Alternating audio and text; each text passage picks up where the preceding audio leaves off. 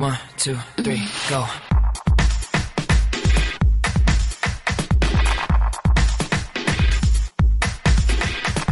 Feminist, Mormon, Housewives. Hello and welcome back to the Feminist Mormon Housewives podcast. I'm your host, Lindsay, bringing you another episode in the year of polygamy, where we talk about the wild and fun adventures that the Latter-day Saints experience with plural marriage.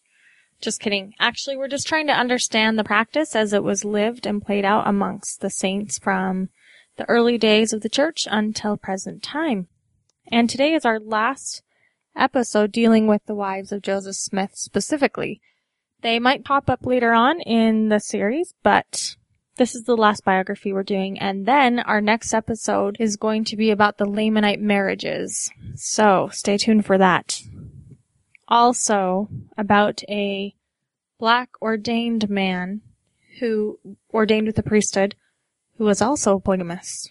So you're going to learn some fun history. But today we're talking about Fanny Young Smith. And Fanny Young Smith would be one of Joseph's older wives. She was born in 1787. So she was much older even than Joseph Smith. She was born in Massachusetts. Her parents were John and Abigail Howe. And her father, John, was a veteran of 3 Revolutionary War campaigns under George Washington. And he married his wife, Abigail, or they called her Nabby, in 1785. The young couple settled on a farm in Hopkinton, Massachusetts. John was said to be a small, nimble, wiry man who toiled unceasingly to support his rapidly growing family. He never lost sight of his moral and religious convictions. And Brigham Young wrote, quote, "He was very circumspect, exemplary, and religious, and was from an early period of his life a member of the Methodist Church." Now, Nabby was one of 5 popular house sisters of Shrewsbury, Hopkinton. It was said that all the girls were pretty, vivacious, and musical. All were very devout and deeply concerned with Puritan religious life. Nabby was a little bit above medium height. She had blue eyes with yellowish brown hair, folded in natural waves and ringlets across her shapely brow. And she was just said to be a looker.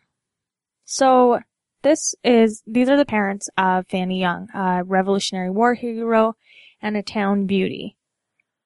And if you go to the site, there's a drawing of Abigail Howe that was drawn by someone in 1964 using those descriptions. Few people know that Fanny Young was one of the last women to marry Joseph Smith, but they also don't know that she was the sister to the famous Mormon prophet Brigham Young. So, if you thought that I've been talking a lot about the parents, this is why. These are the parents of Brigham Young. When Brigham was born into the family, Fanny was 13 years old, and she was put in charge of caring for him as a baby because his mother was too weak. She nursed him from a bottle and helped take care of the other children. Fanny was said to be particularly gifted for caring for the family's farm animals as well. The family grew up mostly as Methodists, but religion always seemed to be a search in the back of their minds.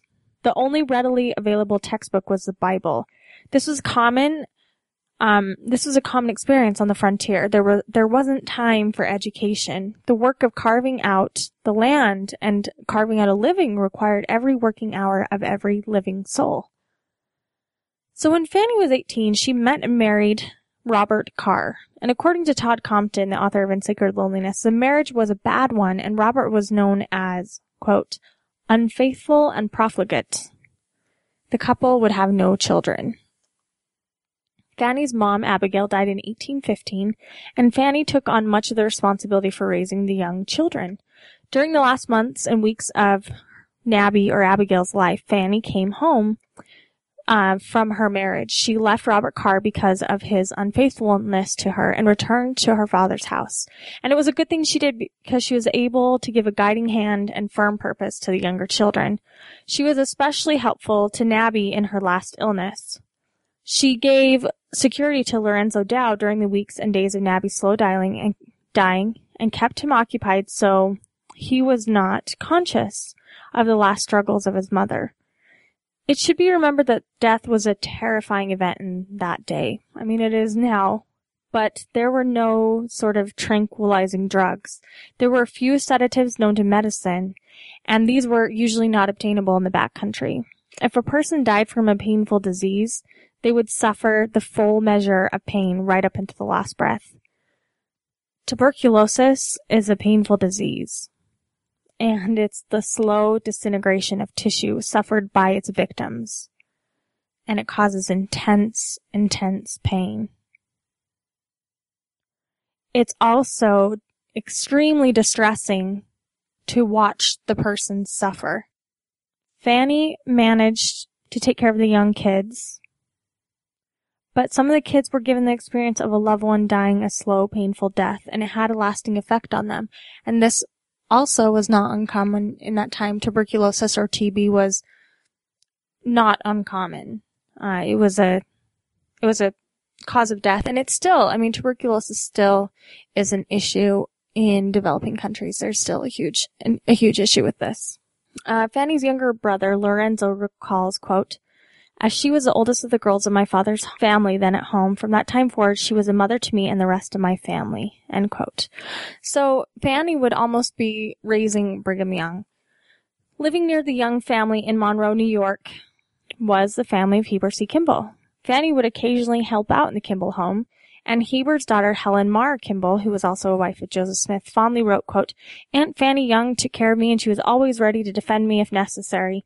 She had been a great reader, and I was named by her after the Scottish lady Helen Mar. She was a true saint, and was beloved by all who had the pleasure of her acquaintance," end quote. Fanny was described as a pretty woman with dark waving hair and a sensitive, nervous organization, end quote. In 1832, Fanny would marry Roswell Murray, who was a 62-year-old father-in-law to Heber C. Kimball. The spring of her marriage, Fanny and other members of the family, including Brigham, were baptized into the Mormon Church. So that's a big year for her. She gets married again, and her whole family gets baptized into the Mormon Church. Fanny's new husband, Roswell, was reluctant to join the church and was not baptized, and Helen Mar would later write about her grandfather, quote, "My grandfather Murray was not a member of any church. A more noble, kind-hearted man never lived. He was generous to a fault, and some were unprincipled enough to take advantage of it. He was never known to refuse a favor, and he would often rise from his bed when he was sick and do a job of work to accommodate a neighbor. He was a man of few words, and some called him an infidel," end quote. Fanny and Roswell moved to Kirtland and then eventually Nauvoo, arriving in 1839. Shortly after arriving, Roswell died while visiting his children in New York, and Fanny would become a widow at 52. Shortly after, her beloved father, Joseph, with whom she had stayed close to and traveled often with, passed away too. So that would be a big year for her as well, to lose both her husband and her father. At this time in Kirtland, there's a huge disaffection. We talked about this going on with the Kirtland Baking Society. There's a lot of mob threats. Many of the faithful saints are leaving the church. And saints rallied in Nauvoo, and Joseph Smith's inner circle began to include some of the people that would be closest to Fanny. Both Brigham Young and Heber C. Kimball became close with Joseph Smith and were secretly invited into the doctrine of plural marriage. Brigham would later recall the fall of 1843 when he, Joseph Smith, and Fanny were discussing the Mormon belief in the necessity of entering plural marriage in order to obtain exaltation and enter the celestial kingdom. So, was it necessary? Is this something that you need to have to get to the celestial kingdom? This is the conversation they're having. Fanny, who was said to be unimpressed with the doctrine, was rumored to have said, quote, "Now don't talk to me. When I get into the celestial kingdom, if I ever get there, I shall request the privilege of being a ministering angel. That is the labor I wish to perform. I don't want any companion in that world, and if the Lord will make me a ministering angel, it is all I want," end quote. Joseph was said to have replied, "Sister, you talk very foolishly. You do not know what you will want." He then told Brigham Young, "Here, Brother Brigham, you seal this lady to me." Brigham said that Fanny submitted to Joseph's impromptu proposal and sealed her to him on the spot. Joseph would be killed less than a year later, and Fanny would once again be widowed. The marriage would be completely dynastic, tying the prophet to his faithful friend Brigham Young. And it was almost done as sort of a joke. You can see she was saying, "I want to be a ministering angel," and Joseph was like, "You don't want to go to the celestial kingdom without a sealed companion, Brigham. Marry me to her right now. And Brigham said, okay, and they did it. And there they were, all sealed together. When many of Joseph's wives were sealed later to him after his death and after the completion of the Nauvoo Temple, Fanny was not resealed to Joseph Smith. She was not resealed to Joseph Smith, but she did receive her endowments on January 7th, 1846. When the saints traveled west, Fanny lamented that she had been abandoned. She said, quote, "When all my friends left Nauvoo and came west, I was left behind, not because they did not care for me, but because everyone had families of children, and just as much on their hands as they could live through. So I wended my way as best I could until they sent back for me." End quote. She would eventually leave in the fall, only to spend 4 winters at winter quarters. She set out for Utah in the summer of 1850. Because of her increasing age, the journey would prove to be very difficult. She wrote, quote, "We traveled 2 days and a half when I begged them in mercy to lay me on the ground and let me die in peace. The wagon stopped a few days until I was a little better. When they carried me back to the first tavern and left me, that sickness I never got over, nor have I ever been able to do much." End quote. The Utah census in 1850 shows Fanny living in Salt Lake City at the age of 63. She wrote, quote, "But when I did reach my friends, the Lord provided a comforter for me, the youngest daughter of my brother and sister, Rhoda Young Green. They were both dead, and the dear girl seemed to cleave so to me that she never left me. The greatest comfort of my life since then, I have never have broken up, always kept house." End quote. So she takes on her niece. She takes the youngest daughter, her niece, which was the youngest daughter of her brother, and seemed to be endeared to her. After the completion of Brigham Young's Lion House, Fanny was offered a room there and lived the rest of her life in comfort, which would have been a big privilege. He usually saved that for the favorite women in his life, although she did seem to suffer from a terrible nervous condition. She would later tell Heber Kimball that she did not want a history of her life published because she had lived a lonely life, and she did not want a picture taken of her either. Fanny began to complain more and more about her health and ills, and those around her would often express frustration at her complaining, and Brigham Young tried to comfort her by telling her that there was help for her in the gospel. Neither of them knew at the time that Fanny was suffering from cancer. As her health faded, Brigham's wives took turns sitting with her, trying to make her comfortable, as she suffered through great pain. She died on June 11th at age 71 in the home of a niece, Fanny McKnight. And that's the story of Fanny Young. Kind of a sad story to be a childless woman in Mormon, Utah, and a plural wife at that, and to have such ties.